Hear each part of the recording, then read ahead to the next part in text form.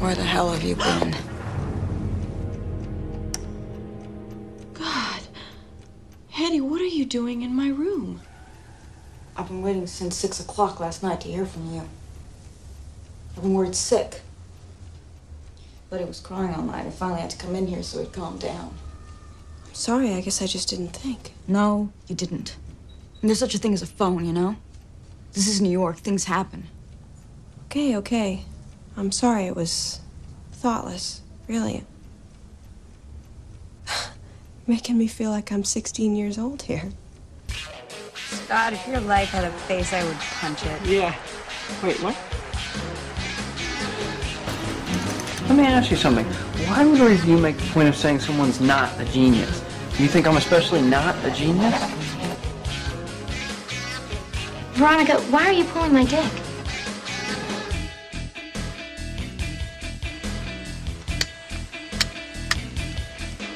Suck my fat one, you cheap dime store hood.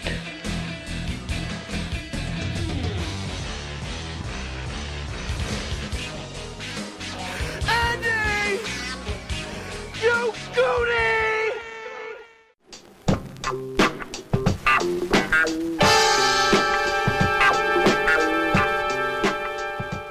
Hello, everyone, and welcome to another installment of the greatest moments in the history of forever. I'm Zach. I'm Matt. And this is episode number 143, Single White Female. Now that we've worked ourselves up, we're ready to go here. Week 2 of Yes. One Trashy Summer. Wow, a lot of passion for that Basic Instinct episode. We were like two Michael Douglases doing that episode. It brought Ripping out a our lot. ties off. It was a lot to ask of our listeners, we know. So hopefully the rest of One Trashy Summer will be somewhat shorter episodes. Less passionate. Dial that passion down just a little bit. Right. So, Single White Female, same year as Basic Instinct, 92. It was a big year for I think kind of suspenseful, a similar vibe. sexy dramas. Certainly not as well executed. No, this movie is definitely not as good as Basic Instinct. It's a fun movie, though. It's a movie that I think we would have gotten to eventually, but it seemed to fit the motif of this month a little bit. I think it's so, not yeah. super trashy or anything, but there's a lot of nudity in it. It's kind of unnecessary, almost, a lot of it. True. Not that I'm complaining, but it's just it's gratuitous a little bit. Yeah, not to compare everything back to Basic Instinct, but since we're fresh off that episode, certainly a step down in overall production value, you would say. Certainly, yeah. This is a much smaller budget, a much smaller movie. Yeah, not quite the cast either. No. Although Steven a Weber. solid cast. Yeah, Steven Or at least Weber, the two leads. Poor man's Michael Douglas, maybe? A homeless man, That's I would right. say. Yeah, okay. A homeless man's Michael Douglas. Just a homeless man. Poor Steven Weber. I liked Weber, Yeah. but he never really made it too far into the That motion picture world. He's a big star. audio commentary you did? Audiobook. Audiobook, sorry. It's awesome. Well, I yeah. love it. Okay, so before we jump into today's feature film, Single White Female, let's remind our listeners to follow the show on Twitter, subscribe to our show on Apple Podcasts, give us a rating and review if you have Oh, that's right. a moment. Yeah. If you're new to the show, we have stickers. I know most old listeners have one. Reach out for a sticker, tell your friends, spread the word. Let's really hype up One Trashy Summer. Yeah, that's right. We want to do it again next year. We're not 100% sold on No. whether we will or not. If the demand's not there, we won't do it. But we want it to be there. Well, that hasn't stopped us from doing the show. Yeah, that's true. Okay. Now, in order to keep this one shorter than last week and not be so self-indulgent, True, yeah. let's jump right into Single White Female. Now, you are brand new to this movie. That's true. First time watcher, long Which is time. Unfortunately, fan. not the first time that we've been down this road. Okay. I think there's been a few that you were new to. Why is that unfortunate? Well, I mean, It's nice to mix it up. have we ever? I guess we did. Bellflower. Bellflower was the only one that I hadn't seen. Which did not go over well. I would say it was saved in the edit. There's a lot of stuff going on with the Bellflower episode, Yeah. but I think overall it turned out okay. I think so too. We might be the only podcast that just constantly references our old episodes as if all of our listeners have listened to every second of every Well, episode. we're true historians. Plus, it piques interest, you know? I mean, for someone that never listened to the Bellflower episode, now they're like, you know what? I think I'll go back and give that one a shot. That's true. I'm pretty new to this film as well. The first time I saw this movie was last year. Yeah. And I think it's in a unique category of films where... In the sense that you don't own it. No, I do own it. Oh. But it transcends its own popularity in terms of cultural impact, if Why you know what I couldn't- mean.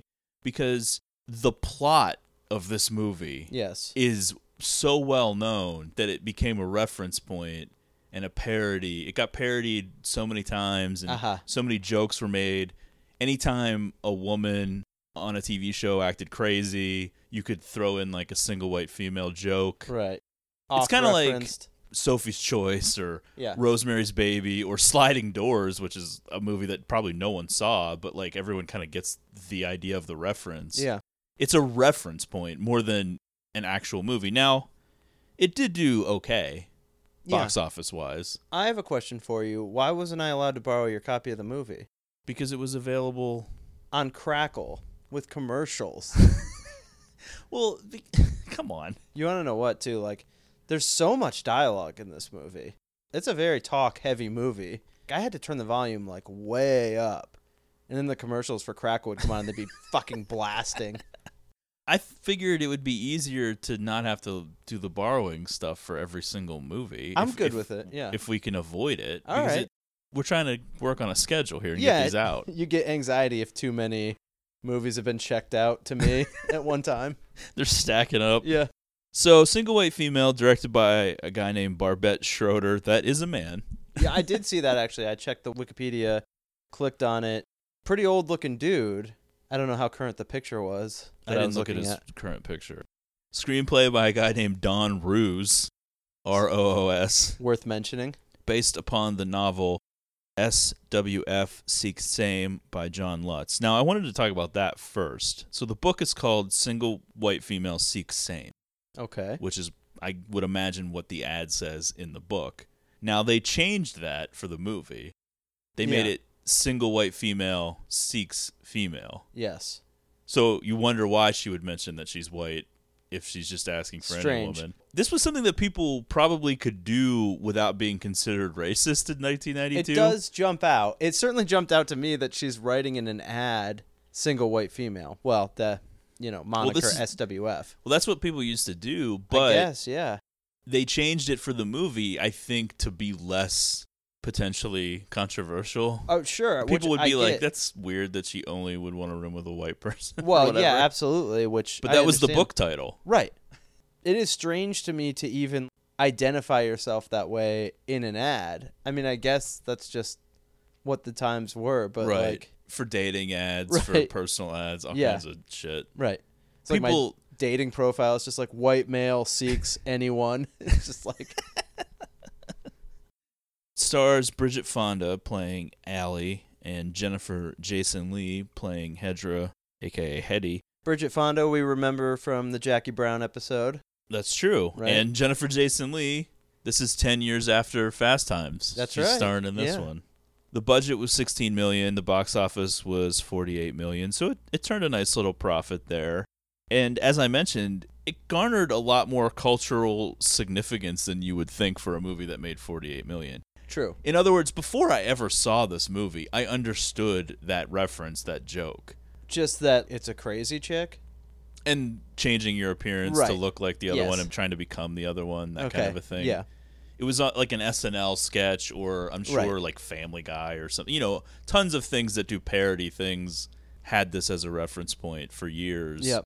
I always wanted to see it, and it finally was released on Blu-ray, and I got the Scream Factory edition, and I loved it, and I was like, we got to do this. And it kind of fits the One Trashy Summer. This is probably the most questionable of our lineup of trashy movies. There's enough seemingly gratuitous nudity in it, I would say. Including Steven Weber's balls and dick. Yeah, very quickly. So yeah, big reveal right there from you. I thought that was going to be a surprise when we got to it, but yeah, it was a surprise for me, I'll say. But a welcome one. Absolutely, I'm sure. Yes. The movie opens with out of context twins, sort of innocuous. They're like putting on makeup. These two girls only really appear in this little scene here and then in photographs later. Yeah. To me, it felt kind of hazy, the shot. Yeah. It's kind of like Leonardo DiCaprio's kids in Inception, where it doesn't really seem like they're real. I was convinced that these girls were twins that appear in an early episode of The X-Files, and it is not them. Wow. However, they are played by Tiffany and Crystal Mataris. I will literally blow you right now if you can tell me what these twins were in that we did on this podcast, a movie we did on this podcast. Yikes. I do not know. Which is why I felt safe saying that. Confident. Was this something, I take it you did not know this. You stumbled across this information. Right. Yeah. Okay. Lay it on me. Camp Nowhere. Wow. Okay. They were just girls that were amongst the kid campers. Good for these two. Well, it didn't last that much longer for them as actresses. Not a long career. No, not really. They were in like Problem Child 2. Okay. Kindergarten Cop. Oh, yeah. Couple I of remember things. these two. Yeah. Do you? I do, actually. Yeah. The movie takes place in this apartment building called the Ansonia, I believe is how it's pronounced. Yeah, I'll go with it. It's a real place in the Upper West Side of New York City. Pretty old school building that used to be a luxury hotel years ago. Huge apartments. Yeah. Now, they filmed the stuff in the hallways and like the elevator and maybe even the basement actually in that building, but the apartment itself was a soundstage that was built. Gotcha. Anyway, it starts with Allie and Sam. Allie played by Bridget Fonda, as I mentioned, and Sam played by Steven Weber, who we've referenced. They are, I guess, engaged, although not like there's no ring yet, but they're talking about their future marriage plans and all this stuff. Bridget Fonda looking pretty good. I will say this might not be like a well-received comment from me. I don't love the short hair. Yeah, the haircut's bad. I don't like that haircut. It's the same. I don't like it on a man either. I mean, it's like that weird bowl cut looking thing, but it's not completely like shaved down like a man's bowl cut would be. It has like the little kind of a rat tail. I definitely would not describe it as a rat tail, but yeah, there's like more hair on the bottom, but it's like so it's not like shaved, but it's like a mushroom head or something. Yes. It's not great. It gets to me, but I get why they have her with that hairstyle because they need to have a hairstyle that the other one can be quite obviously copying. I will say, I think it looks way better on Bridget Fonda than JJL. I'm not even 100% sure I agree with that. Wow. Okay. They have Jennifer Jason Leigh looking so terrible earlier in the movie that True. Maybe I just felt like anything was an improvement. Okay. We'll get to that. Steven Weber, were you a Wings fan? Sure was. Okay, him and Tim Daly. That's right. Tony Shalhoub or whatever. Right. Thomas Hayden Church. Right. It was like a stacked cast. Absolutely. I don't remember who the chick was. Crystal Bernard. Yes. And then that fat guy with a mustache. That's right. Yeah. They're always just hanging out in an airport. Yeah. I'd love to have like a post 9/11 Wings. It's one of those shows that, and I had a lot of these. I love how you just no-sold that joke, which I thought was pretty good. Well, I was just thinking about Wings, but because it's just one of those shows that I feel like I would watch like every episode, cause just, in syndication on USA. USA, yeah. Right. But I don't think I ever really was that into it, but I would just watch it all the time. Right. That's how TV used to work. Yeah. People would just watch shows, but they wouldn't really care. Right. I remember Seinfeld hosted SNL like shortly after, probably like a year after Seinfeld went off the air. And his whole opening monologue was like how he's spending his days now that he's not doing the show. And a big part of it was like he would just wake up, get himself like a bowl of cereal and just watch Wings like all morning. Oh, that's true, yeah. And I was like, yeah, that's like me on summer vacation. But there's probably like no show that I watched more than Wings that I was less invested in what was happening on the show. You know what I mean? Even like Saved by the Bell and stuff where I would watch so many episodes. And obviously, like, Saved by the Bell is not life-changing television. How but dare like, you. Whatever it is, any of those shows, I was certainly, like, way more into the stories and what was happening than Wings. Yeah, I couldn't tell you what one episode a single is about. plot of an episode of Wings if you offered me $10 million. I could not pull that out. I mean, I could take a guess. Something about wrong luggage or lost luggage, probably. I don't know. Right. Yeah, I mean, that's what you know Steven Weber from. He was in the Everyone TV does. movie version of The Shining. Yes, I do remember that. Somehow. What are your thoughts on that? Never saw it. Okay. Did you? I certainly watched some of it when it was on TV, when it That's aired. the Stephen King approved version. I know, that's what they which say. is And just so crazy. I do remember people telling me that it is more true to the book. I'll buy that. I'll buy that for sure. But Yeah. I don't think that. I don't see how that makes it better. It's just, Well, if you're Stephen there's- King, though, maybe. There's just no way that a movie starring Steven Weber is going to be better than a movie starring Jack Nicholson. Obviously, I agree with that. I mean, The Shining that we're familiar with is probably one of my favorite movies of all time. Mm-hmm. Yeah, and I'm just not buying that this one can be really good. It's made for TV and starring Steven Weber. I think Rebecca De Mornay's in it as well. Okay, well, maybe I'm coming around on it. But yeah, I watched some of it. That's when they used to do TV movies over like 4 nights. Right. I think I watched probably the first night of it, and then it might have been leading into territory that might have been too scary for me at the time. You know? What year did it come out? It was a long time ago. I feel like I was in maybe elementary school. Number one, I love your pronunciation of that word. It's always stuck with me because one time somebody called me out for saying elementary, and they're like, it's ARY. And I was like, okay. So now I like hard pronounce it like that. Good story. While I Okay, was vamping while you looked it up. Shit. 97. Yeah. So I was certainly in elementary school. I was like 14, 13, 14. Okay, so Allie and Sam are engaged. They're in bed together. Mattress on the floor. Very bohemian 90s. Everyone in this movie, well, at least in this apartment, ends up sleeping on the floor on a mattress. That's true. Yeah. It makes sense, I guess. I mean, it's essentially a woman. Well, no, that's not true because I guess Sam was living there at the beginning. I was thinking, well, it's a woman living by herself, and then she has a female roommate. They don't want to lug a bed all the way up that elevator or whatever. Yeah. I've never really rocked the mattress on the floor. I did my for life. a year. Yeah. I mean, I think certainly like when I've moved or whatever, there's been like a short time period, but for regular sleeping arrangements, no. Although there's also been like long stretches of time where I just sleep on the couch, so Yeah. who's to talk? It just seems like a very early 90s, like... It certainly seems a little bit strange in like this chic apartment. Yeah. Well, it's rent controlled. Okay. Yeah. Which right. is a big Which plot is point. Pointed out. Yeah. While they're sleeping, Sam's ex-wife Lisa calls, and this sets off a whole chain of events, which eventually leads to Sam and Lisa speaking on the phone together while it's playing over the answering machine, and Lisa spilling the beans that Sam recently slept with her, Yeah.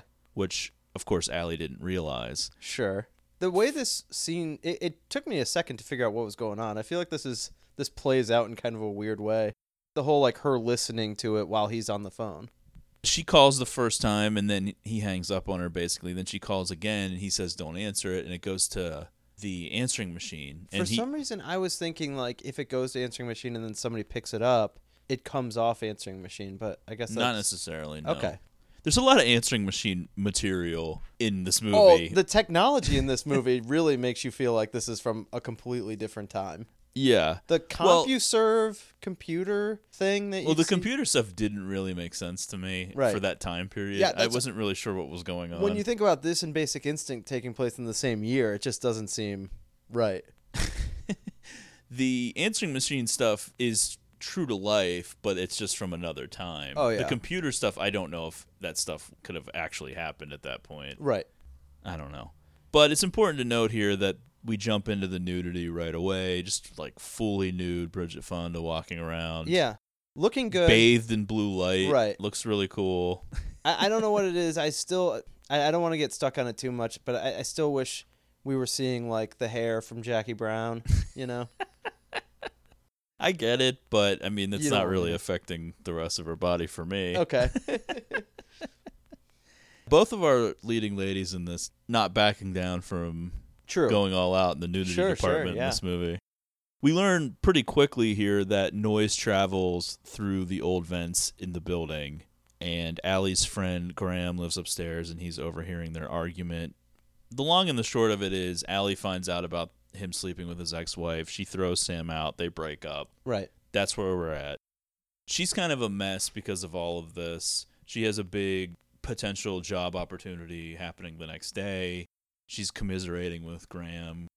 Graham is an kind interesting of a worthless character. I mean, he's interesting to you, worthless to me. Well, he's worthless, but I mean, he's also the best neighbor ever. He seems overly invested in what's yeah, I mean, going they're on supposed to be with it. friends. Yeah. Come on, though. He's a gay guy who lives upstairs, and he's an actor. The next day, she's walking around outside. I noticed the Pogues on the marquee behind her. All right. She's this business lunch with this guy named Mitchell Meyerson. I did love that, too. It's like Ned Ryerson, Mitch Meyerson.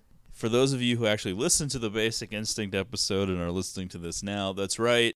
2 episodes in a row, not on purpose. Needle Nose Ned, Ned the Head, Ned Ryerson. Yeah. Ned! Ryerson! Needle Nose Ned, Ned the Head? Come on, buddy. Case Western High. Ned Ryerson, I did the whistling belly button trick at the high school talent show. Bing! Ned Ryerson got the shingles real bad senior year, almost didn't graduate. Bing! Again! Ned Ryerson, I dated your sister Mary Pat a couple times till you told me not to anymore. Well? Ned Ryerson? Bing! Bing! AKA in real life, Stephen Tobolowsky appearing in back-to-back movies, this time in a prominent role. For sure, and a villain role. Yeah, really an odd character for him to play. He's really just an odd dude, too. I mean, he's got such a distinct delivery that really stands out, but, I mean, he seems insanely big in this movie, too. Maybe it's just because he's, like, around these 2, like, tiny women, but... Yeah, well, I don't know what his actual height is, but this would have been... Now, he was in Basic Instinct in the same year. Now, he's only in one scene of that. Sure. He's in a lot of scenes of this. This would have been the year before Groundhog Day, so he wasn't even known as Needle Nose Ned, Ned the Head, Ned Ryerson. I just love that he goes from, like, a Meyerson to a Ryerson. Yeah, I'm wondering if that was strange. intentional. Could be. Sometimes, like, character actors have weird things that they do like that, where maybe all of his characters' names rhyme or something, which would be terrible, but I wouldn't put it past him. Mitchell Meyerson is a fashion house owner, and he is looking to buy Allie's new software program. Now, I'm just going to say right now, I have no idea.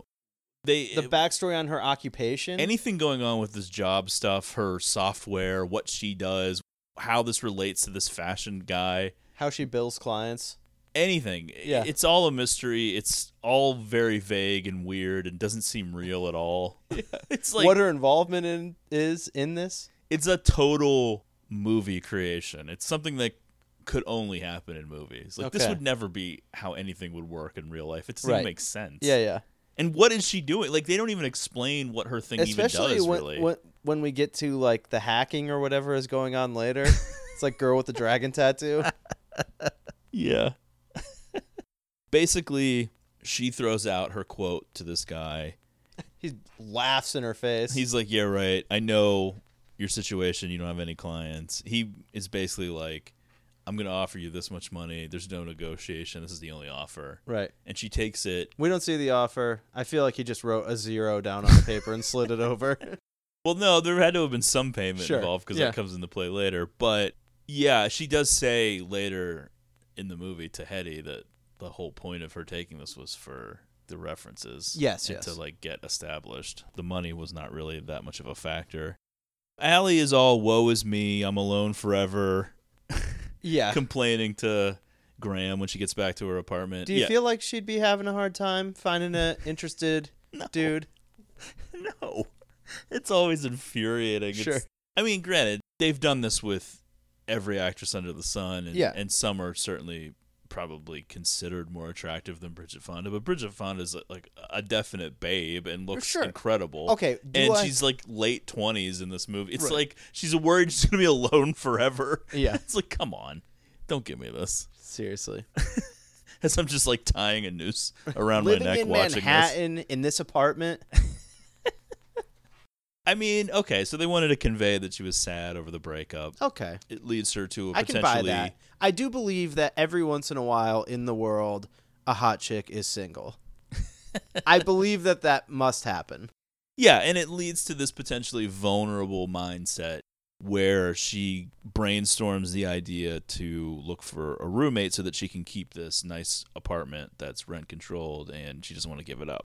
I guess the idea was that Sam was helping her with the rent. They don't really make it super clear because they don't show him ever moving anything out of the apartment. So they were kind of engaged, but he had his own place. Or only seeing this movie once, in the opening scene, my impression, well, not the opening scene with the twins, but the scene with these two, my impression was that they lived together. Yeah. Okay. But I agree with you. It doesn't seem like, based on the aftermath of the breakup, it doesn't feel like he was actually living there. Right. So she takes out a personal ad in the paper. SWF seeks female to share apartment in West 70s, non-smoker, professional preferred, 555-9814. I'd be like, professional what? That's just personal ad terminology. Yeah. It means someone with a job, like a working girl. Right. Rent stabilized, so the roommate can't come onto the lease, which is a little plot nugget that kind of comes into play later. Yeah. They're dropping little tidbits here and there so that it all will mean something in the end. There's a montage of potential roommates. Now, there's the last woman that isn't Hetty. I felt like there were some decent candidates in this group. Who is credited as perfect applicant. She's the last one. She was the blonde. Yes. Do you recognize her? I can't remember if I do. She is Renee Estevez, Emilio, and Charlie Sheen's younger sister, who was in Heathers. Oh, wow. She was like the... I do not recognize her, no. Dorky friend of Winona Ryder's, who was her friend like before she joined Heathers. Yes. Would not have put that together. Yeah, I mean, that was an IMDb. Wow, connection for me as well. Although when I saw her picture on IMDb, I was like, I recognize this IMDb picture. I must have looked at it before. Right. And you recognize that name right away, Estevez. IMDb recall.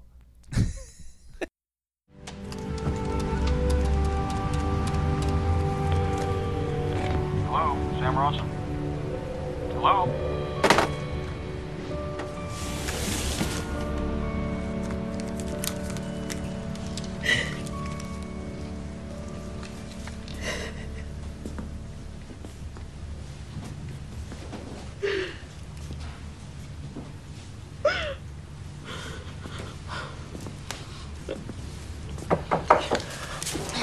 Excuse me.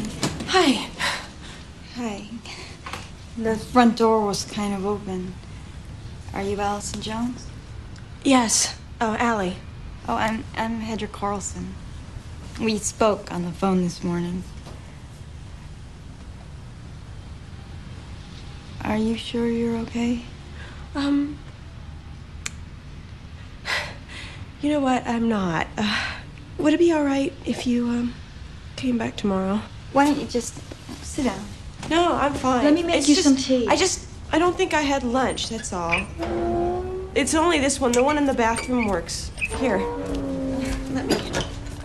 I use a wrench.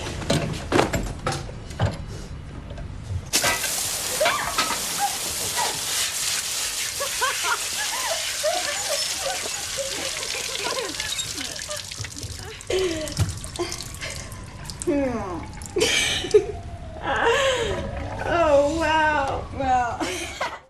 Allie calls Sam, doesn't say anything, hangs up, more crying. She does this right after seeing all of these applicants, and then there's a knock at the door. Or not even a knock at the door. Shows up. Just Right. walks in. No doorbell, no knock. Jennifer Jason Leigh playing someone named Hedra Carlson, which Hedra, interesting name. I'd say so, yeah. They kind of have an awkward moment because Allie was crying, but then Hedra's trying to help her get her some water from the sink. The sink has a pipe issue, and all of a sudden water spraying everywhere. They're both all wet. You're like, is this a porno? How this leads? All of a sudden they're in their underwear having a pillow fight on a bed. It's like, what's happening right now?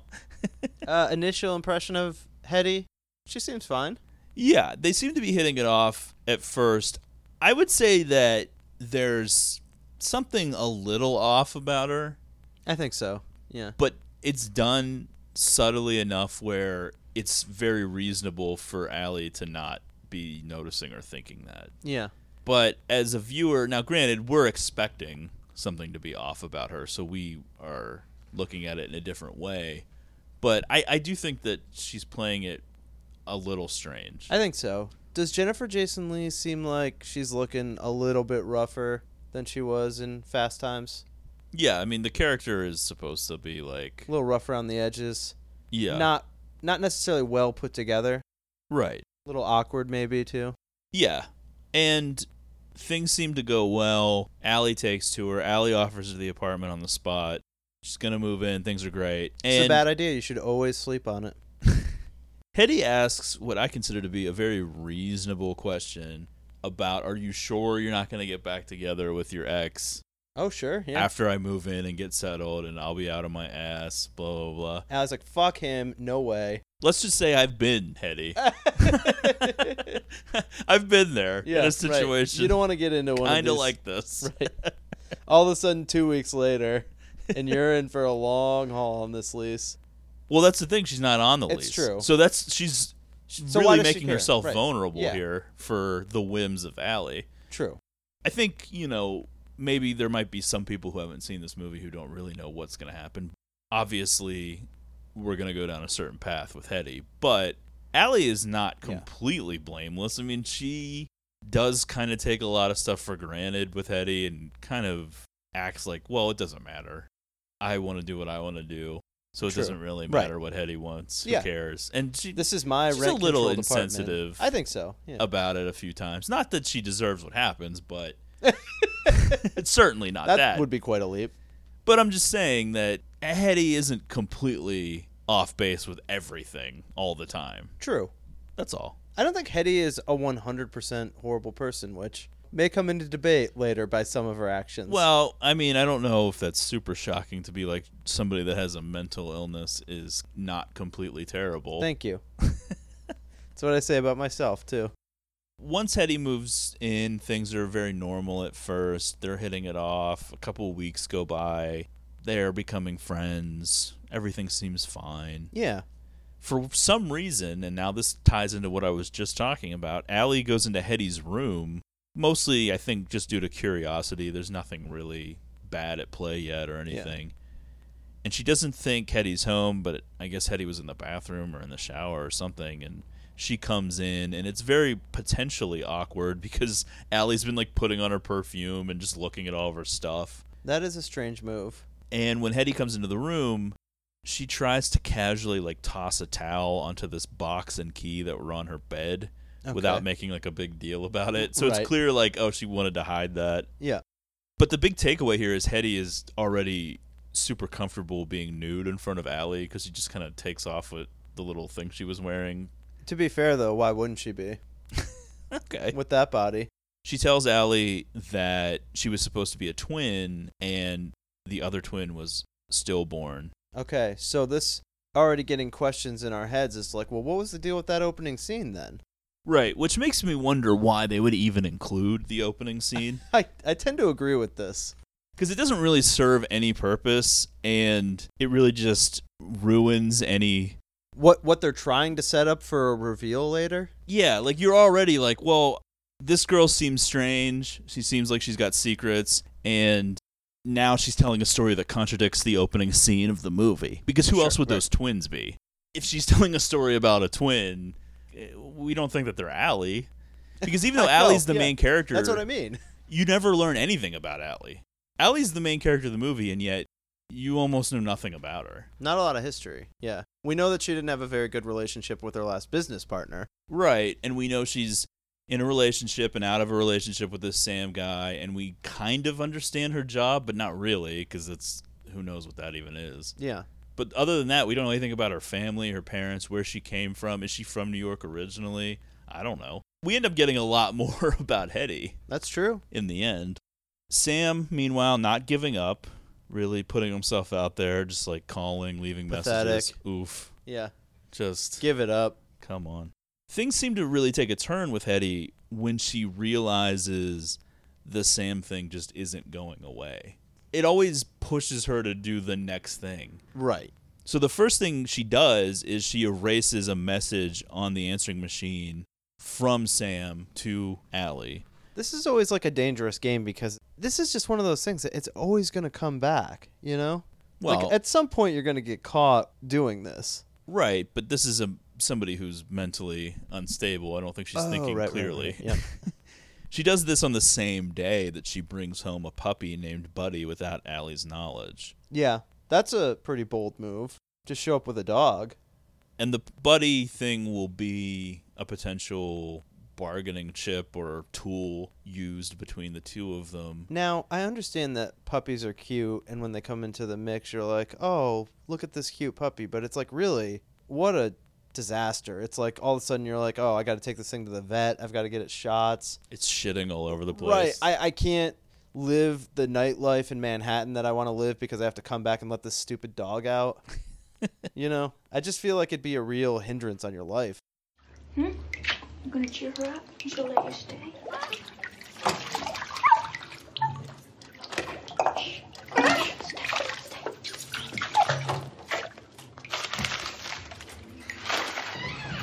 Yoo-hoo!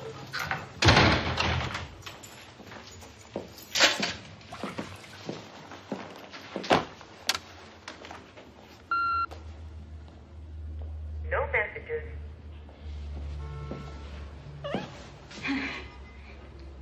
I know I shouldn't have, but they were just giving them away at the market, and well, they said I could bring him back tomorrow.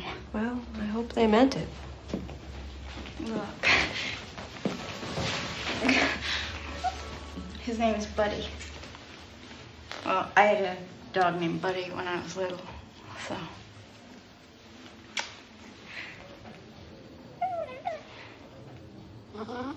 Tomorrow, okay? I promise. Yeah, basically Hetty rolls the dice that Allie's going to fall in love with this thing, and she does. It works. Right. So what do I know? But this is the first time these two acts that all occur simultaneously, the erasing of the message, the buying of this puppy, where we see Hetty as being overprotective, needy, possessive of Allie. They've only known each other for a short time, and she's already doing these things to manipulate the situation, like adding a puppy to the mix or to try to ensure that Sam's attempts to get her back are not even acknowledged. Yes. Like, Allie doesn't even know about them. Allie bonds with Buddy. The three of them are like this happy family, spending time together, taking a picture, the three of them in bed together, watching movies. It's kind of a dream, I guess, for Hetty, who seems like she's friendless and maybe trying to fill a void. Yeah, she doesn't really have much going on. Yeah, right. Subtly over time, she's adapting Allie's style, now, what's her demeanor. Hetty do for a job? She doesn't do anything. She gets checks from her family. Yeah, that's a pretty good gig. Yeah. Yeah, it seems like she comes from a wealthy family. Now, does that fit the professional that Well, she didn't Allie take was time looking to for? ask her any questions or even take It's a good point. A resume. She was like taking resumes and taking Polaroids of all those other chicks, which is kind of weird. Yeah. I'd be like, fuck you, bitch. Either I'm living here or I'm not. You're not taking my picture. Yeah. Who do you think you are, asshole? Sam eventually just shows up at the apartment while Allie's not there, and I guess Hetty let him in, and so he's holding the dog, and Allie's pissed at first. Well, yeah, we see this scene from Allie's point of view, right? I mean, Allie just shows up, and Sam is there. Right. She's like talking to Graham. They were like out shopping or something, and then they come back, and then she shows up, and Sam is already there. Right. So Hetty's kind of like let him in. You can tell there's a little bit of shame there, you know? Allie's giving her the look like, what the fuck? Which I don't think is completely fair. What is Hetty supposed to do? Right. Get the fuck out of here. Like fight Steven this guy? Weber. Yeah. Sam eventually wears her down, though, and starts winning Allie back, which leads to a pretty definite break for Hetty. And once the engagement is officially back on... Oh, we all saw this coming. Things really take a turn. Right. How did things take a turn? And it really does happen that fast in the movie in terms of Allie and Sam getting back together. They basically just hang out like one night, and then she forgives him for fucking his ex-wife, and then they're just going to get back together. Things happen. Where is she going to find another guy as handsome as Steven Weber? How well do you think this angle would be going over in today's climate? She needs Steven Weber to come back and get her life back on track. Yeah, I mean, sure. I mean, I don't think people would be loving it, but I don't think it would necessarily be controversial. Controversy, right. People break up and get back together in TV and movies. I mean, that's just something that has to happen. Yeah. But yeah, I mean, he's definitely the villain, but I accidentally fucked my ex-wife recently. They don't really harp on it, though, and in fact, they mostly portray Sam as like a pretty good guy after this. He never really does anything certainly remorseful. wrong. Seems dedicated to Allie. Obviously putting in the time to try and get her back. Once Allie and Sam are spending all this time together and Sam's like staying at the apartment, pretty quickly Hetty starts moving in on Sam in a very subtle way. Yeah, I mean, we have a full-on third wheel situation happening now. Right. Hetty just becomes this constant lingering presence in the apartment. She's always around. Yeah. She's talking to Sam. At this point, barely wearing any clothes, which I think is what Allie is like freaked out about in that scene. Oh, She's right. wearing like an open shirt with no bra. Oh, yeah. And then just underwear. So it's like underwear, open shirt with like most of her boobs hanging out. You're heading into this territory where it's like if you're Hetty, you either got to work your way into like some sort of threesome mix or just get out. You know? I don't think Allie's going for that. No, I don't think matter so either. what. Yeah, Allie's a good girl. Pretty shortly thereafter, Hetty, I guess in the middle of the night, is just masturbating with the door open. Yeah. Just a pretty bold move. I really actually did, I was expecting this movie to push some boundaries, certainly. Really was not expecting this visual. Yeah, well, it's pretty great. Yeah. Allie now just really frayed nerves. She's sensing that there's an issue here. We got to get Hetty out of the situation here. She wants to get rid of Hetty, but she's afraid to be a total bitch, basically, is the problem. Yeah. It's like that thing from Girl with the Dragon Tattoo, you know? I don't think there's that level of evil yet Right. on Allie's mind. I don't think she realizes that there's like a potential murderer You just here. didn't want to be rude to me. So this leads into this awkward morning where a bunch of stuff is going on. Sam is fixing this gate thing. I don't even know what it's like a fence. I don't know what you would call that. This is a strange plot point, and the way that it factors in, I think, is kind of odd, too. Yeah, it's almost like they didn't want to commit fully to her doing something completely insane yet. A balcony, but a balcony outside a raised window. Yeah. Not like a sliding glass door. Right. So Sam is working on fixing some fence piece thing that's outside their window. They're way up high, obviously. Allie is upset. She didn't sleep well because she's freaked out, I think, by the way Hetty's acting. So then they have this conversation. Hetty's just lingering, being weird, annoying Allie in various ways. This is one of the moments, though, where Hetty's making breakfast. Yes. Always a good quality in a roommate, I think. Yeah, Hetty does like a lot of stuff that would traditionally be seen as things to endear yourself to a roommate, which just, I think, further infuriates. Is annoying. Allie. Yeah, because it's almost like you can see through everything she's doing. Yeah. Like she's making the breakfast, she's cleaning up the plates, she's doing all this stuff, and it's really just pissing Allie off. That's like one of those things, though, where Allie and Sam go to lunch later, and Allie's like talking about how annoying it is, and Sam's just like, just enjoy the omelets, you know? Allie and Sam leave, they go out and do their thing. When they come back, they hear a woman screaming. Oh, no. From just a random place. Which, at first, when I saw this, I thought it was actually Hetty. You know what I mean? Because they're just, like, looking down from the street. And you mean Hetty's screaming? Yeah, and you see a woman up in the balcony. Right. Right. But it's not. It's not. It's somebody much lower. It cuts to, like, a crowd of people around a dead dog. It's clearly Buddy. They run up to the Not apartment. a lot of mystery there. Hetty is just like oblivious with headphones on, window wide open. The little piece that Sam apparently fixed is now broken back off. Now, what do you think happened here? Do you think she just opened the window and the dog went out and fell, or do you think she threw the dog off the side? Here's the thing. I mean, she's a pretty good actress if this was not an accident. I don't know what you're supposed to make of her character. She's crazy. You don't think that she did this on purpose at all, which I think is completely 100% wrong. She definitely did something on purpose. She either just opened the window on purpose, or I was actually thinking, did she actually kick the dog off? Wow. Because you see her be mean to the dog in an earlier scene when no one else is around, and I thought that was setting up for the idea that she doesn't give a shit about this dog and at she all. really has given me no reason to believe in her because she does nothing but, I would say, 95% bad things for the rest of the movie. Yeah, it's clearly a choice in the filmmaking here to not show what actually happened. But she does. Whereas later we'll see her actually do things. Right. But right now we're not really sure her what she's doing. reaction to it, though, it feels like she's genuinely surprised. You were completely fooled by everything Catherine Trammell did in Basic Instinct, Yeah, and now absolutely. you're completely fooled by Hetty. I'm so willing to buy it. I mean, I don't know. I guess I've just You just dated know a different kind of girl. It's like I know, like the fake crying, You like know, the fake emotion. The girls that are like kicking dogs out of windows. I don't know. It just seems like such a horrible thing. Now, granted, she does horrible things. I think the murdering of an animal, the harming of an animal, is a recurring thing in like the crazy woman Yes. character, Fatal Attraction. It famously. happens in too many movies for me, really. I don't need to see a dog being killed. Well, you don't. It's Okay. already dead by Thank the you. time you see it. I appreciate that. Yeah, I think that they just were escalating her madness, and she's doing Right. this to get back at Allie. Like it's an anger But thing. she has this seed planted in her head that she's going to be able to use the fact that he didn't fix the balcony as the reason why the dog died.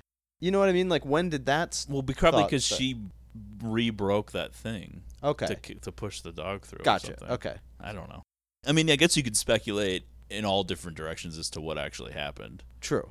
She threw it off, and then She at the worked very backwards. least opened the window knowing Yes. the dog would go out there, Right, and okay. hoping it would fall. Yeah. But that seems like too much of a risk. I think that she just went all the way through with it and made it look like an accident. Okay. And then she worked back to how we got there. Yeah. Yeah. I'm good. So there's a lot of Hetty freaking out about Allie spending too much time away from the apartment. Yeah. Almost being like, where were you? I was worried, giving her the third degree. It's a lot of that kind of material. And really, it gets so much worse. Yeah, that's like where it starts, and then the dog, and then it goes even farther. Yes. I'm almost thinking if you're Allie at this point and you think, because I mean, Allie thinks that Hetty is 100% to blame for this. Yeah, but How can there's enough of a doubt around it. Yeah, I mean, Sam supposedly fixed this thing, but then he didn't really, and then the whole idea, I guess, of why he was fixing it was so that they could have the window open again and not have to worry about the dog. Okay. And so he fixes it, but then it's not really fixed. I don't know. All right, but the dog is dead. I feel like there's enough awkwardness in the air. This is like the time to say, Hetty, would you kindly remove yourself from the situation? Right. Well, when they get everything settled in, like they basically sedate Allie, and then that's when Hetty is like crying on Sam's shoulder and trying to get him to like kiss her and stuff, and it gets real awkward. Yeah. Hetty's putting on the waterworks as well with all the crying, Yeah. and he's like, well, don't worry about it. She'll blame me. And he's mitigating the situation. Yeah, Sam never really goes after Hetty until it's too late. Yeah, he doesn't really get it. Yeah. No one gets it. So things go well at work. That's really all I can say. I don't know what's happening.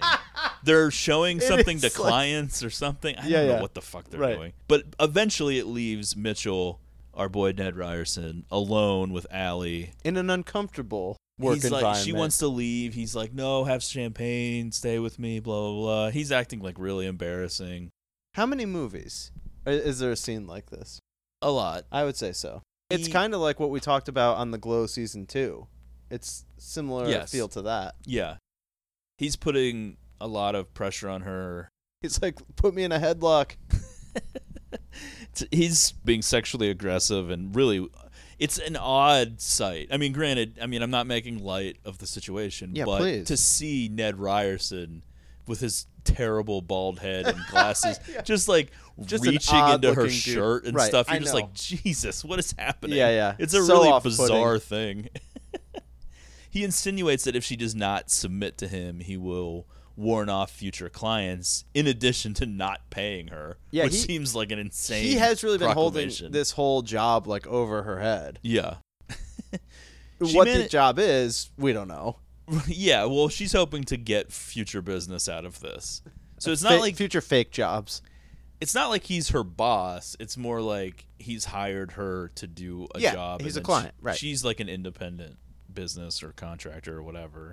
She fights him off and flees. It just so happens that after the dog died, Sam was going out of town, which he still does, so he's not around. Allie comes back to the apartment and confides in Hetty, someone who to this point we were like, these two are at each other's throats almost. Yep. So this is almost like this weird change up in the story. Hetty's response is pretty reasonable because Allie starts turning it around and being like, I can't believe I did this, like hit him and all this stuff. I'm fucked. And she's like, no, don't you turn around. You're the victim. It's all very... It's like in Royal Tenenbaums when Bill Murray tells Luke Wilson that he thinks Gwyneth Paltrow's having an affair. Just punches the window. Yeah. Hetty is like, we got to get this guy. Yeah. And she calls Mitchell at his house and talks to him, and it's basically like, if you shit talk me, you're fucked. Your family's fucked. I'm coming for everybody. You know, pretending to be Allie. Right, right. And then she hangs up, and she switches right back to being like Hetty's happy-go-lucky. Allie was like, wow, and Hetty's just like, oh, I do that all the time. She's like, oh, he's pissing in his PJs now or something. And it's really bizarre because Allie goes, gee, Hetty, I hope you never get mad at me, which of course is supposed to be like foreshadowing. But they kind of make this seem as if Hetty is acting unreasonable or crazy, is I think what they were going for. But this is at a time where rape and attempted rape was treated much more lightly, I guess. For some reason. Whereas like now it's like, yeah, everything she does is completely normal justified. And she's acting like an outraged normal friend would act. So the purpose of this scene is kind of bizarre in retrospect. Yeah, yeah. You're like, well, this makes Hetty seem like a good person, and we're like back on her side now, even if we think she killed that dog. I don't know. It's just a weird, like the order of this scene. Like they should have done this before the dog, maybe. I would agree with that. It just is a weird change up in the direction where you're like, okay, well, maybe Hetty's not that bad. So the next day, Hetty's like, I got a surprise for you. I got something that'll cheer you up. She takes Allie to this a new dog. Salon yeah, to get a makeover. Now this is where the movie really takes a turn. And yeah, this is where it becomes famous and the parodied, referenced, whatever moment happens. So for some reason, it's a 2-story salon. Yeah, yeah. Allie's like downstairs, and then when she's wrapping up, all of a sudden coming down the stairs is Hetty, and she's dressed exactly the same as Allie, and she has the same haircut now and the same color. And it seems Allie is definitely unnerved by this development, as anybody would be, because it's very strange. Because Allie's hair, as we pointed out, is very specific. I will say, even just watching it, the movie's kind of very dull looking. It doesn't really pop or anything. But in this scene in particular, I found it very jarring. It's striking when she shows up looking like that. Yeah, I think if you're like completely unfamiliar with this movie and what it's about, and then you get to this scene, I think it's a pretty effective scene. I would say to make so. You like, oh, she is really like fucked up. Right. We didn't really know the extent of it. We don't know where this is going, but now clearly lives are in danger. Yeah, I'm like, I need to rethink my stance on the dog situation. Yeah, you're still convinced it's an accident because she was crying. Right. So they go back to the apartment. While Hetty's in the shower, Allie does some snooping. She looks through her closet and she finds that box, the same one that was on the bed earlier. Yeah, yeah. Inside the box, she finds letters addressed to Ellen Besh. It will turn out that Ellen Besh is Hetty's real name. Oh, wow. There are also photos and some newspaper articles that seem to reveal that Hetty's twin story was false. Her twin was not a stillborn. She lived and then died tragically young in a drowning accident at like a family picnic or something. Oh, wow. Which sounds Here really we go again bleak. with these drowning accidents. It's like fucking Lake Mungo. Again, yeah. That's a reference. Wow. Yeah. How many people have seen that? And then, to top it off, she also finds a letter from Sam and the keys that he had sent over when they were split up that Sam had referenced, and she was like, I never got a letter. So clearly, this is evidence that Allie's been fucking messing with her life from way back at the beginning, from even before they got back together. And, you know, we saw her erase that message, but now here's even more evidence. Yeah, although to be fair, it's just like Hetty heard the stories about Sam. And plus, I bought all that furniture, bitch, and I moved in here. Like, you fucked everything up. Yeah, exactly. I distinctly remember saying, are you going to get back with this dude? Because if so, I don't want to follow through with I mean, this. she does say that to her at one point. There are moments where Hetty can't seem to control her rage, and she does kind of like flip out a few times before the ending, Right, where it's right, like completely unraveled. She'll be like, "I can't fucking believe you." Shit like That's that. right, yeah. Flashbacks to us living together. Allie follows Hetty out that night, and she goes to some weird underground sex club. Oh, wow. Yeah, this scene almost feels like it comes out of nowhere. It's like this weird BDSM club or Yeah, something. Yeah. It reminds me of when we were talking about Seven, and we were like, do these places really exist? Oh, right. Someone like, has well, one of those weird blade dildo things. She finds out that Hetty's been passing herself off as Allie because people were calling her Allie, and now she looks like Allie, and certainly a freak out moment if there ever was one. Yes. So she hurries home and she goes upstairs to see her friend Graham to tell him everything she's discovered about Hetty. Graham, I'm living with a lunatic. And yeah, he's like, get rid of her immediately. He's like yelling and like freaking out. Graham is the voice of reason, I will say. Yeah. He's not really a major influence on the plot, but he seems like he's got... Well, he hangs in the background and then he factors back in a major way, I'd say. Okay. All the while, Hetty's... Disagree, maybe? No. All the while, Hetty's returned to the apartment and overhears everything through the vents, which they established early on. This movie is good at, like, making sure they plant the right seeds so they don't just throw something at you at the end. It's almost, like, too much. You're like, we didn't even need all of these things. Right. This whole thing with the vent was kind of throwing me a little bit. I don't know about this. That she's hearing these conversations go on through the vent. Yeah, I mean, maybe in these old buildings it just was that way, but... I mean, it's believable. It feels like there's a lot of space between apartments. The ceilings are pretty high. Right. I mean, it's believable, but it is kind of unnecessary. You're like, they probably could have come up with like a different way to do this. Allie leaves Graham's apartment, and then we find out that Hetty is snuck into the apartment, and she attacks Graham. We don't know what happens. I have to say, I think we'll get to it at some point. Like, the time from Graham kind of taking a few blows to the head with this whatever it is. Like a metal pole. Yeah. What was the purpose of this weapon? It's a foreign object. And that she bashes him in the head with several times. The time between, like, Graham not being on screen anymore and resurfacing. Yeah. The longest unconscious... He was in a coma, basically. It's believable. All right, yeah. I'll buy it.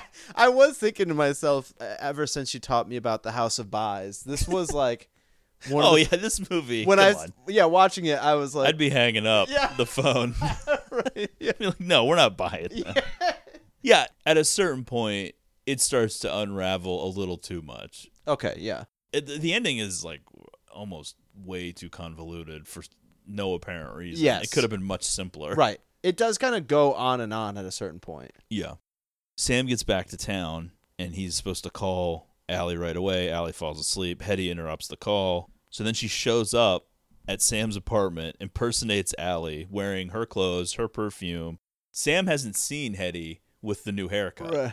Yeah. So this is all like, he's asleep when she shows up. She uses a key to get in, and she just starts blowing Sam, and she blows him to completion because he doesn't really realize it's her until he's like actually coming. Yeah, it's like, way to go, Hetty. Wow. I mean, it's like, can you buy this? I'll buy it. Okay.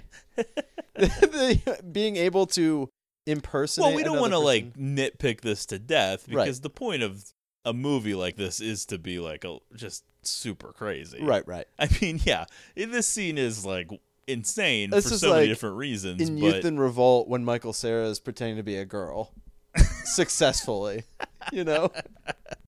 yeah, in the book Youth in Revolt, that goes on for like an entire book, and they just buy it. Well, all right. It's very Shakespearean that I'm way. good. Look, I'm fine with it. After the blow, I mean, I think a part of him knew it wasn't Allie, but he was just like... He was already rock hard. Yeah, he's like, I have to continue. Yeah, I mean, come on.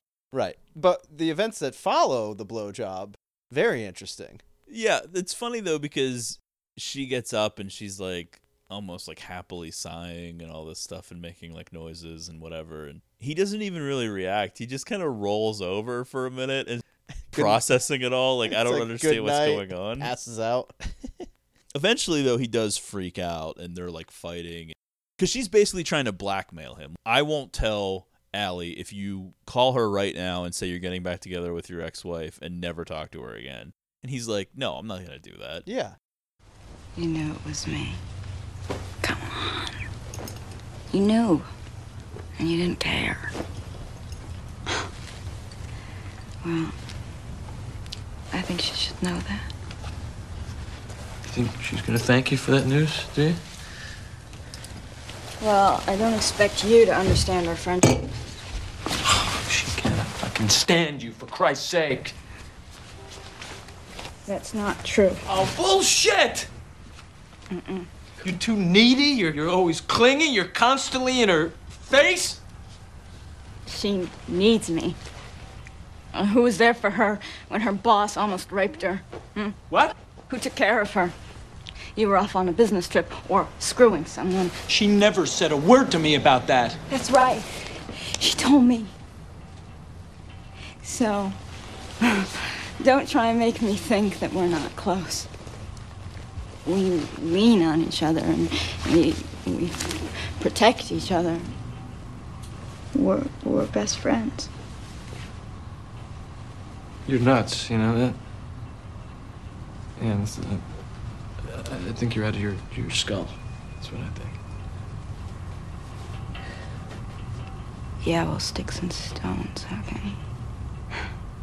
Oh, man. Sam! Don't touch me. I'm sorry. Okay. I'm sorry. Look, I know you want to save face. I won't tell her, okay? Just pick up the phone and call her and tell her that you're going back to your ex-wife or something.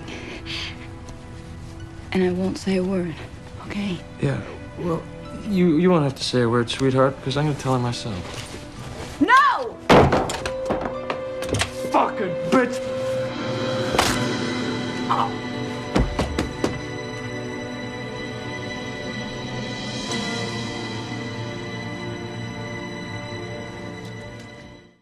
He's like, you don't have to tell her because I will. So he's insisting to tell her. Oh, no, backfiring. She freaks out. Reverse psychology. She throws a shoe at him, and he turns to, like, run at her. And she just, like, wildly flails the other stiletto heel, and it goes directly into his eye. And kills him immediately instantly. kills him. Yeah. Well, it went right into his brain. I was like, wow, quite an arm she has. Yeah, I mean, okay. It's like 100-to-1 shot, maybe even like 1,000-to-1 shot that you would somehow do this perfectly, accidentally, backhanded, twirling around with a stiletto heel. But I mean, it's a crazy movie. I'm willing to accept it. It's a lot of force coming from a woman who weighs 90 pounds. Can't be taller than 5'3". Right. I mean, if Ronda Rousey did this with a heel, I'm like, okay, I'm buying it. Yeah, I think they just needed a way for her to kill him that would be quick and not draw too much attention, like a gun or something. Yeah. Okay. All right. It isn't I'm good the with most it, then. Yep. best way to do it, but I think they were embracing the craziness of it. I'm with it. Like if it was just a knife or something, then that's just like anything else. They wanted to go with like the craziest thing they could think of or whatever. I'm good with it. As she's leaving, Sam's doorman thinks she's Allie. So this is where the look-alike part of it all comes into play.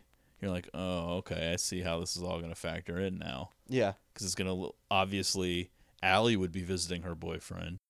Who's Hetty? No one knows who Hetty is. Yeah. The next day, Allie wakes up. Hetty's already moving out, cleaning her apartment like a fiend, her room in the apartment. Allie's confused but relieved because it seems like, well, this is a problem that I don't have to deal with now. When Hetty is out of the apartment, Allie turns on the TV and sees a news report about a murder. Oh, no. And for some reason, they're like, this was the room number that it was in. It's so dumb. The news report was like not saying his name, which makes sense because usually you wouldn't that early. What a weird news But then they're report, like, though. here's the number of the room, though. Oh, yeah, I know. But it's like man found with heel lodged in his face. Pictures at 11. Right. It dawns on her what has happened because it's Sam's apartment number. A phone call to Sam confirms it when someone answers and like there's been an accident. Hetty shows back up and Allie's freaking out. She's like throwing up crying. Oh, wow. She's trying to hide it. Yep. Hetty's like, what are you doing? And Hetty realizes that Allie has learned, and she's like, you're sad about Sam, aren't you? She really catches Is it Allie. that obvious? She really catches Allie off guard here because she's just like, I just cleaned off all of my fingerprints from my room. My name was never on the lease. She knows from overhearing the conversation with Graham that Allie knows that Hetty's not her real name. She's like, Hetty's not my real name. No one has met me, basically. No one knows who I am. Oh, wow. They thought it was you at the apartment. I look like you. They're going to think you did this. Shit. She takes Allie hostage at gunpoint, and then they, for some reason, I guess it's just Hetty's thinking fast on her feet. I guess she thinks that the cops are going to show up to question Allie right away. So they're like, all right, well, let's go upstairs to Graham's, because she's like, I took care of Graham. Yeah. It cuts to, like, Allie being taped to a chair pretty hilariously. Right. Just, like, it looks really funny. All of Hetty's plans for what she's going to do with Allie are very interesting. There's like multiple moments where what is the she's end game? bound or tied and then untied, and then there's like a suitcase, and then she's retied up. I mean, I get that like you can't really understand the mind of a crazy person, Okay, but like, yeah. what is her end game here? Does Right. she want to fuck her? Does she just want her to be her best friend? Does she just want to be like sisters? Does she want to be her, like get rid of her so that she can be Allie? I think simultaneously all of these things. Like, it's so hard to figure out where it's going, like what she thinks is going to happen. Hetty dyes her hair so that it doesn't look like hers anymore. Now, at this point, I'm really down on the hair for JJL.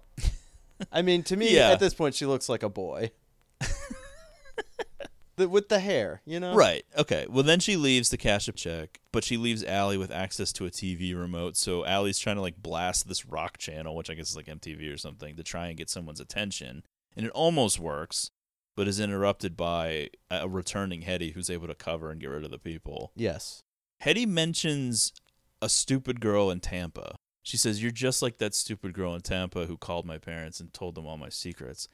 And so it's like, has she been down this road before, like with another woman? Could be. It's like, what is happening? What has she done in the past? I don't know, but as this is escalating with Allie being tied to a chair and... Well, I feel like she killed her sister. Yeah. So there's that. I just meant, like, what was she talking about with the girl in Tampa? Right, like, right. In other words, has she been in another single white female situation where she seems met possible, someone and yeah. went down this road? This all leads to, like, a total meltdown. I think over the course of these, like, last 20 minutes or so of the movie is when you start to see the real Hetty, where she's not putting up that front anymore. It just, this whole series of events, it seems like A, there's too many events, and B, it goes on for too long. Right. I'm going to try to, like, speed through some of this. Okay, So it's like, meanwhile, all of Meyerson's files at his fashion house are being erased. And this is like the, what I was talking about, the girl with the dragon tattoo. Yeah. Like, Lisbon Salander or whatever is just, like, getting on a laptop and, like, clearing everything. Well, this in is, her mi- like, Allie's not even doing anything because she's still tied up at this point. Right. This is thanks to a failsafe installed in all of Allison Jones's software, where if she doesn't receive payment, this will automatically do this and like delete it. How would the software know if she got paid? I know. It doesn't even make sense. Right.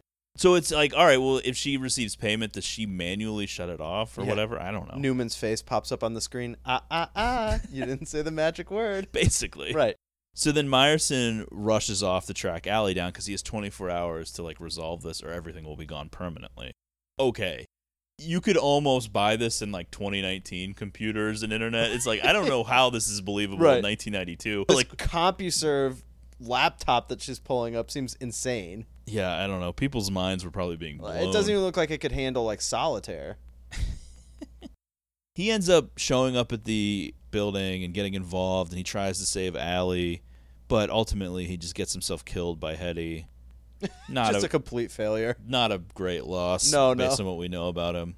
Graham, somehow not dead, Again, regains consciousness in his bathtub. it feels like so much time has passed since Hetty attacked him with the blowpoke.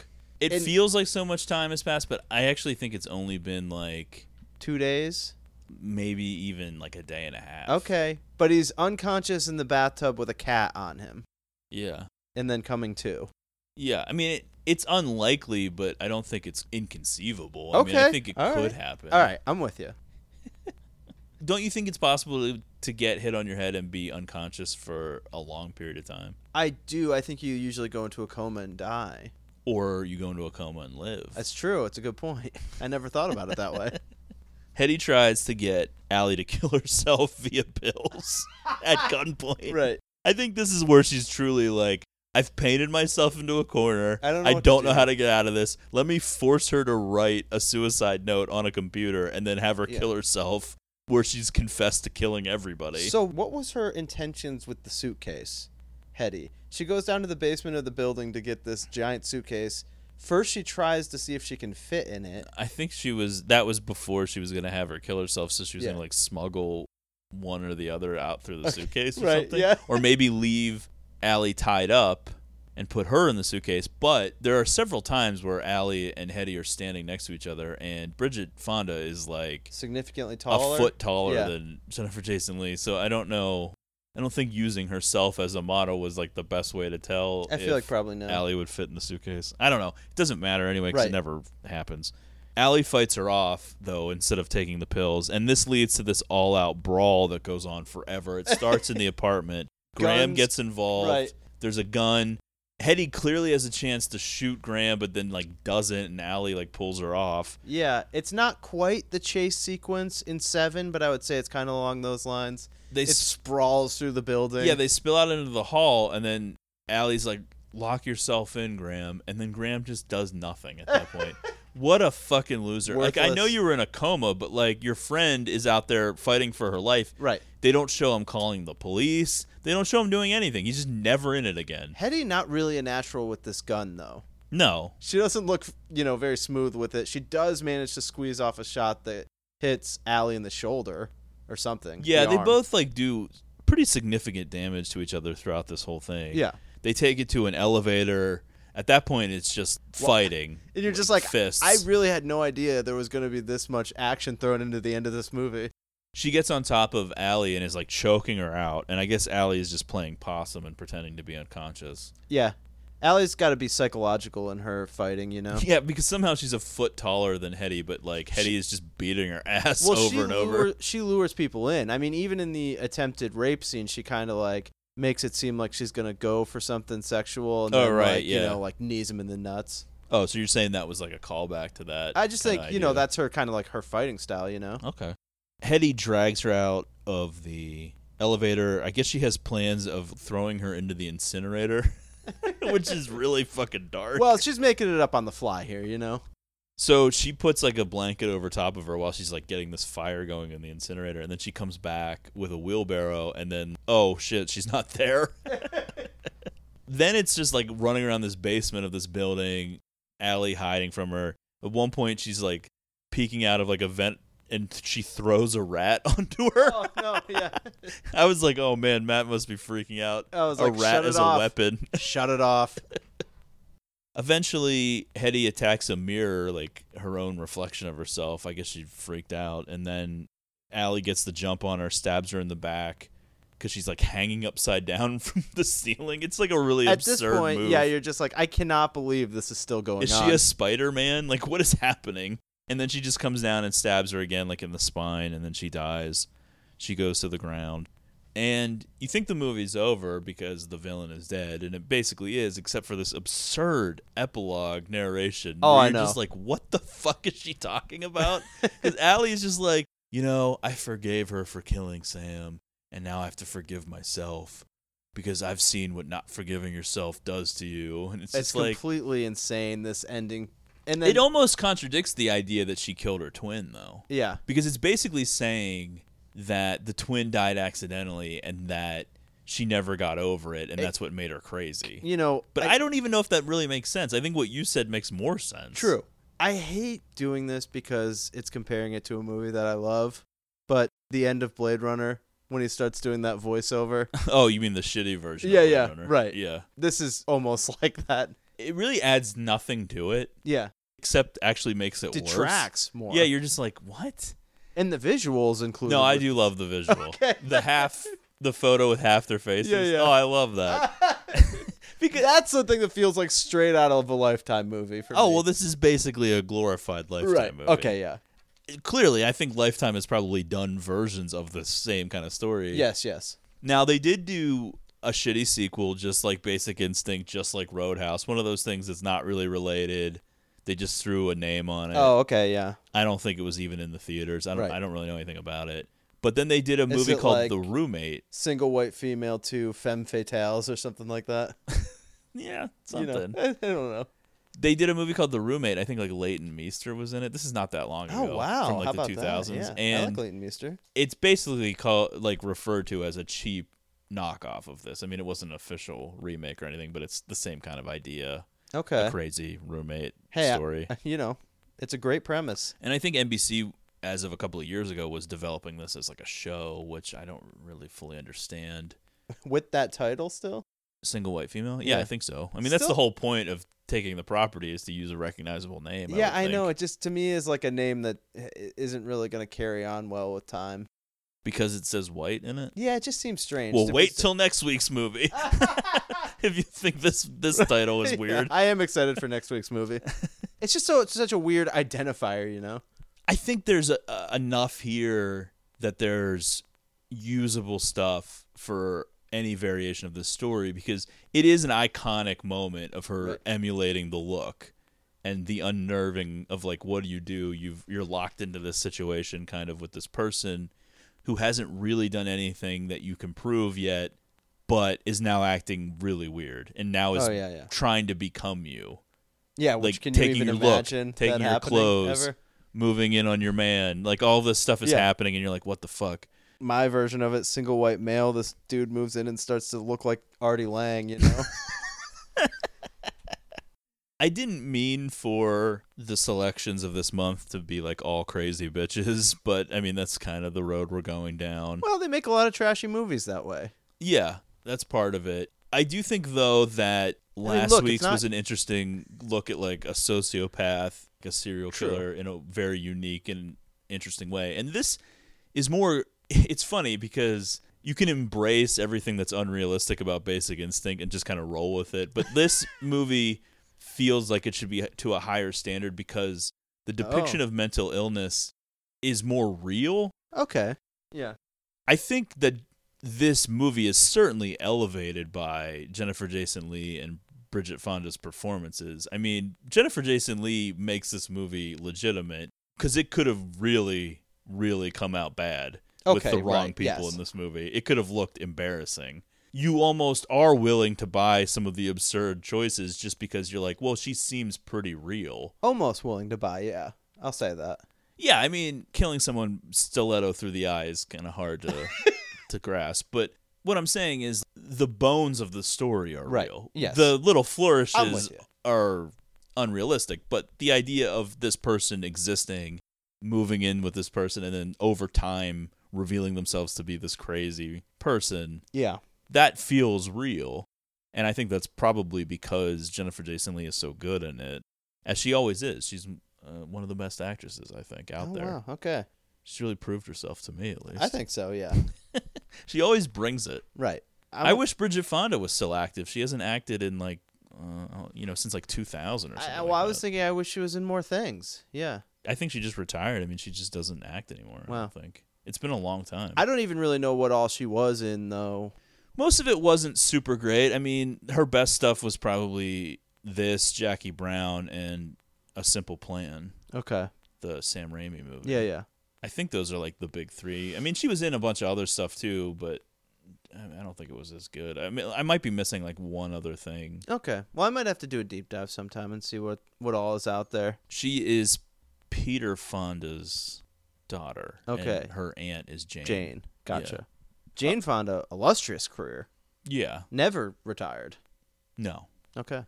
No, I mean, I don't know. I don't really know what the story is with Bridget Fonda. I just assume she probably got married and had kids and just stopped being and stuff. Probably didn't really have to worry about money. I mean, the Fondas have been acting for generations. Yeah. Her grandfather was Henry Fonda. Okay, so she's doing fine. Yeah, I mean, she was part of an acting dynasty and probably just decided didn't really want to do it anymore. I don't know. Who knows? Maybe there's some story that I'm not aware of. So there you have it. There are things that I don't know. I don't believe that. So that'll do it for week 2 of One Trashy Summer. As we mentioned, next week's will be an interesting one. Can't wait to see people. Yeah, we'll see how we can react get conversation going. I on will that one. give one hint. It'll probably be the most obscure movie we've ever done on the podcast. For so sure. people really bracing for that. We got a big summer. We got the rest of One Trashy Summer going for June, and then we have a lot of cool stuff for the rest of the summer after that. I think it's an exciting time. People would consider cool. Yeah. Yeah. Okay. A lot of cool stuff. So thank you for listening. Follow the show on Twitter, ActRightisPod. Subscribe on Apple Podcasts. Give us a rating and review, and we will see you next time. I wish I could tie you up in my shoes, make you feel unpretty too. I was told I was beautiful, but what does that mean to you? Look into the mirror, who's inside there? The one with the long hair. Same old me again today. My outside's look cool, my inside's a blue. Every time I think I'm through, it's because of you. I try different ways, but it's all the same. At the end of the day, I have myself to blame. I'm just tripping. You can buy your hair if it won't grow. You can fix your nose if you said so. You can buy all the makeup the Mac can make. But if you can't look inside you, find out who am I to be in the position to make me feel so damn unpretty.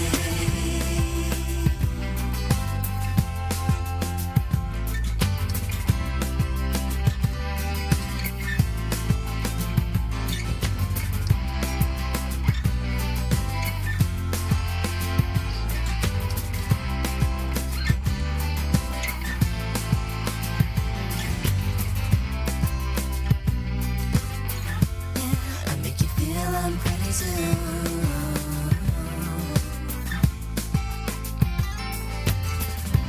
Never insecure until I met you. Now I'm in stupid. I used to be so cute to me, just a little bit skinny.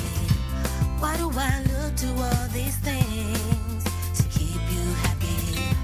Maybe get rid of you and then I'll get back to me. My outside's look cool, my inside's the blue. Every time I think I'm through, it's because of you. I try different ways, but it's all the same. At the end of the day, I have myself to blame. Can't believe I'm tripping. You can buy your hair if it won't grow. You can fix your nose if you said so.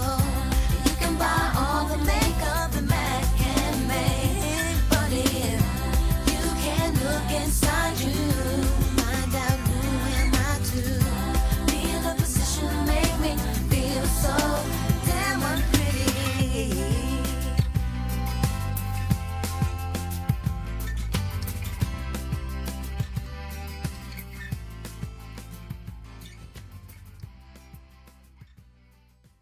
It says here we should work in teams. Who wants to be my spotter? I don't think you should be doing too much gambling tonight, Alan. Gambling? Who said anything about gambling? It's not gambling when you know you're going to win. Counting cards is a foolproof system. It's also illegal. It's not illegal. It's frowned upon, like masturbating on an airplane. I'm pretty sure that's illegal too. Yeah, maybe after 9/11, where everybody got so sensitive.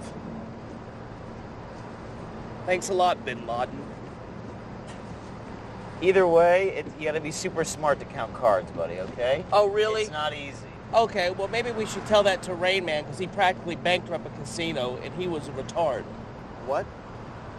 He was a retard.